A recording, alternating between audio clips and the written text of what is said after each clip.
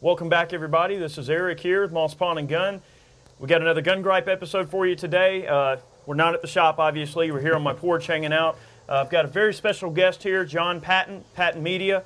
Also, he's got an awesome show here on YouTube. The Gun Collective is his YouTube channel. He does a lot of awesome commentary, news-type stuff related to firearms. So if you're a fan of Gun Gripes, you're a fan of our On the Porch series over on Full 30, you should definitely check out his channel. A lot of great stuff going on with that. But we're going to be talking about Andrew Cuomo's failure in the SAFE Act. And the New Yorkers, what did the New Yorkers say? Listen, buddy, you're not taking my friggin' guns. You can't have them. No way, bro. No way. All right. And I know that was a horrible New York accent. No, that's okay. But, you know, I think that what this does is it sets a very important precedence for the perceived powers that be, or at least their perception of their own power and what it means to them, what they think they're imposing on us, and what really is. I mean, we're sort of drawing that line in the sand, and essentially what I'm referring to, in case you don't know, John, is that, you know, they suspected millions, if not more, firearms in the state of New York. All right, and the SAFE Act basically put out there that you were to register certain firearms that had certain characteristics, certain traits, basically like an assault weapons ban, similar to what they pushed through in Connecticut. All right, so it's very similar to that. It's actually very similar, yeah. So they're banning, among other things, banning magazine capacities over 10 rounds, banning assault weapons and things of that nature. And there's a whole bunch more to it, but it's a really complex thing. And for, like you're saying, New York drew a line in the sand and said, we are not going to comply with this nonsense. Right. And I think it's super important. In the history of the United States, this is a step in the right direction for freedom. But 43 or 44,000 people registered firearms, but most of those were actually in the city of New York. Right, on the island of Manhattan. Yeah, and people in the outskirts and upstate were like, screw that. And I think New York is a really important battleground state for firearms rights because you've got guys like Cuomo who just, you know, come up with these crazy things like the SAFE Act. But not only that, but the issue that you've got, you know, policies that are made with this city, or cesspool, or however you want to put it, in mind, but that affect the whole state. And the problems that exist in the city don't exist in the whole state. So you're going to force everyone in the entire state to have to undergo these just crazy draconian type policies when they're not the problem. They're not the source of the problem. I mean, punish the people that are causing issues. You can't punish the guns. So I guess the point is, even law enforcement in New York has, many law enforcement people have come, you know, right up there and said, we're not going to enforce this. So law enforcement's not going to enforce it. The citizens aren't going to obey it. So is it really a law? I mean, and I guess that's a very important precedence to develop with the SAFE Act, is the fact that if just because some guy at a desk in a suit with a pen signs some paper making me supposedly a criminal for doing something, that doesn't mean he knows what's best for me and mine. Right. And I think it's very important when many New Yorkers voted with their feet and with their actions, with their non-compliance. I mean, you look at the entirety of the situation, and the governor, the entire government of New York has a very, very interesting situation on their hands. They said, we're creating this thing called the SAFE Act because we want to make people feel safe. And there's been so much non-compliance, and they've generated millions of criminals by this. Millions of people are criminals, and the same thing happened in Connecticut. Yeah, I think they're patriots. Yeah, I think they did the right thing. Yes, of course. You know, no question. This is the right thing to do. We will not stand for such crap. Right. And the government of New York now has to go, well, what do we do?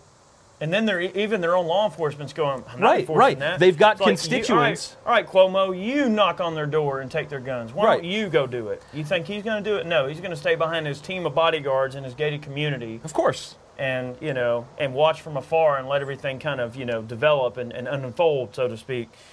It sets a very important precedence, and that's what is important about, you know, when I read some of the news about this non-compliance with the SAFE Act. In case you guys don't know, the SAFE Act, SAFE, it stands for Secure Ammunition Firearms Enforcement Act. So basically it's under this guise of, it's basically an assault weapons ban when it comes down to it. It's also a freedom ban. It's a freedom ban, and to me it's just so crazy to call something an assault weapon. I still hate it when people say assault rifle, assault weapon. I mean, that's like saying an eating fork. I mean, like if I'm going to grab a, that's like somebody telling me an assault axe.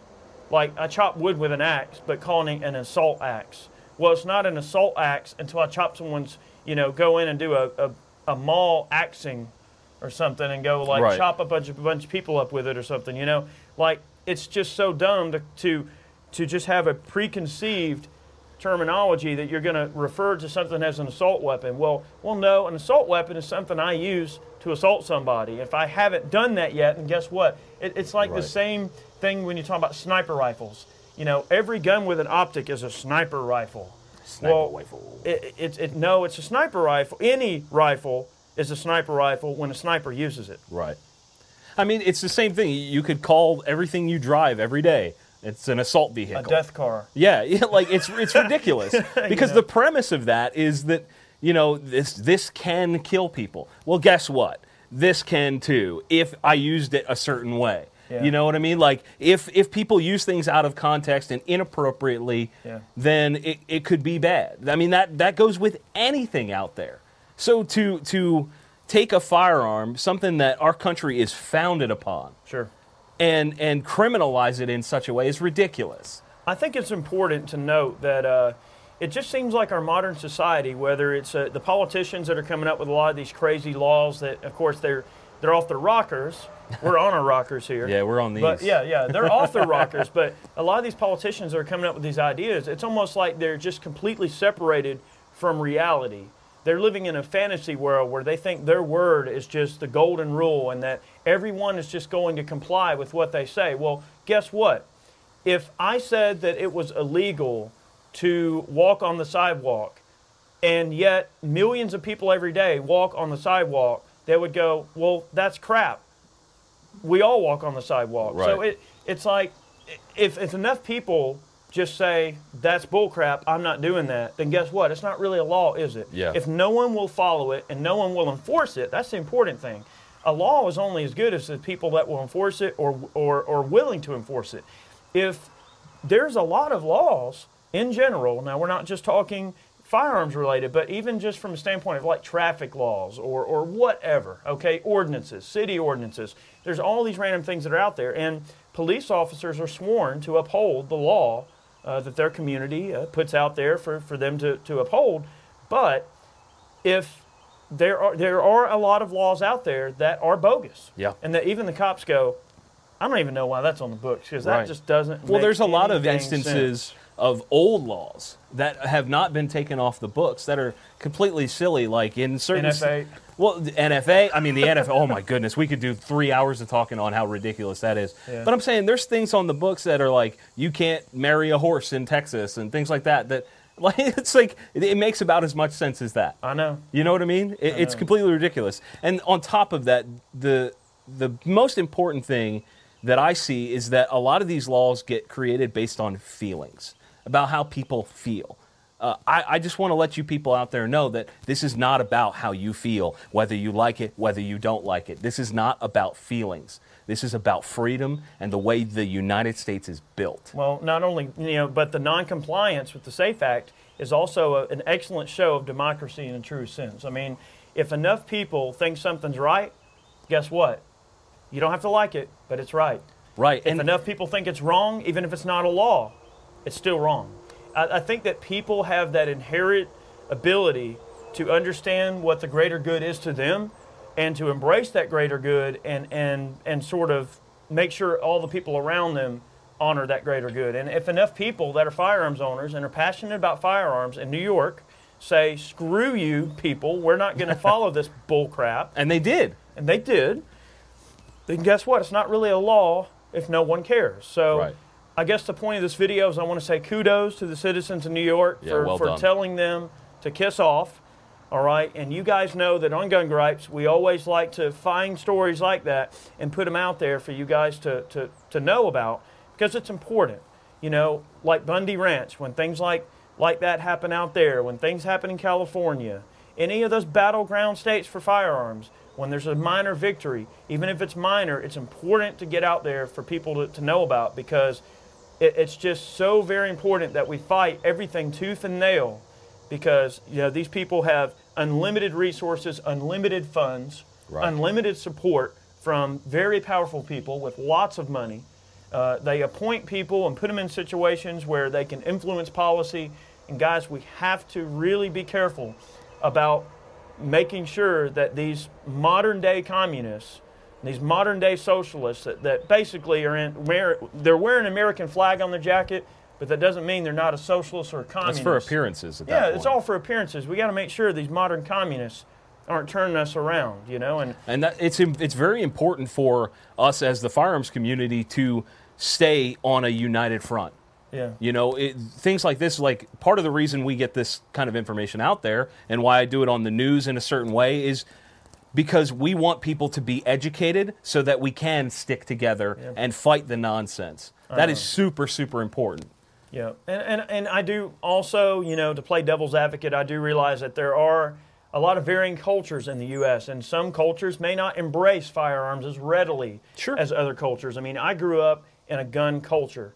I am the embodiment of what it means to grow up around guns. I mean, I grew up around a gun behind every door and having family members that were bringing home dead deer all the time from their hunts, and then going out and hunting when I was a young kid and everything. So believe me, I know all about, living off the land, killing animals with guns, having guns in the house. I grew up as a hunter and as a fisherman and spending time outdoors and everything. So right, but you don't force that culture on somebody else. Like a lot of these anti-gun people are forcing their viewpoints on us through laws and nonsense. Or that's they're not trying fair. to make you feel guilty about embracing right. And what's really interesting is our community tends to be a, hey, listen, we respect your opinion. You can have that opinion, but don't mess with ours. Because that mutual mutual respect is very, very important.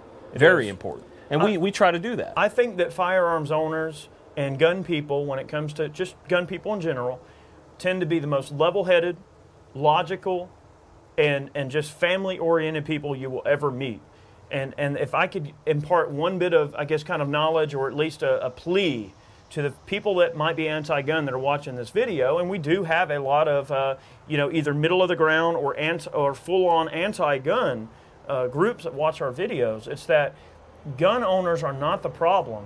Guns aren't the problem. It's bad people are the problem. Right. And they can be dealt with. And it's just they're trying to put this sort of cap on a problem that doesn't exist, and they're trying to point the solution in the wrong direction. And I just think that most gun owners are the most friendly people you will ever meet, and it's just it's a sad day when things like the SAFE Act gets passed, but it's an awesome day when the citizens say enough is enough. They draw the line in the sand and they go, "Come take them." Yeah. How would a New Yorker say that? Come take them. Come take my friggin' gun, buddy. I dare you. Something like that. Yeah, that's fine. There you go. Well, guys, we appreciate you watching today's Gun Gripe. John, thanks for coming down. We've been doing some filming down here. That's actually why we're here at the house and not at the shop. We normally try to film Gun Gripes at the shop, but I didn't want to miss an opportunity to get John on camera and have a chat about this. Great guy, advent Second Amendment supporter, obviously, as you can tell, but he's got a great channel. Again, check him out on the Gun Collective. Make sure you're following us over on Full 30. We've got a lot of exclusive content that's kind of getting pushed over there. Lots of awesome things have been happening. I really do appreciate the support that I get from many of you. A lot of folks call Moss all the time. I'm not at Moss as often as I'd like to be, but I'm trying to change that, to be there more often for when a lot of you are passing through and coming into Moss to come visit. We humbly appreciate that kind of support. The phone calls that we get on a regular basis, the guys that are buying man cans, all of those things equate to this information remaining free and viable and obtainable for everyone else that's out there in your community. So, by calling the shop, by offering support, by dropping by the shop to say hello, by buying a man can, by clicking like on a video or whatever, or subscribing to the channel or sharing it with your friends, you're doing something that is going to further this information being able to get out there to more and more people. And I find that to be very important and unique about what we do on YouTube. So it's huge. I do want to thank you for that, John. Thanks again. Thank you for having me, brother. We always have a good time, and yeah. I think this kind of stuff is. I like having these chats because when I do my show, it's a shorter form. I don't really get to wax about it too much. So when we get a chance to have conversations, about important things like this, it's very cool. And I can only say, I appreciate all of you watching just as much as Eric does. My channel is a little bit smaller, of course, but I think the interaction with you guys is huge, and we had a discussion about that. So again, thank you all, seriously. Absolutely. Thanks for watching, guys. Much more stuff on the way, more firearms facts, gun gripes, more torture tests, meltdowns, gun reviews, you name it. We're kind of a one-trick pony type YouTube channel, so you never know what you're going to find us uploading. So be sure to stay tuned. We'll catch you next time. Have a good one. See you guys.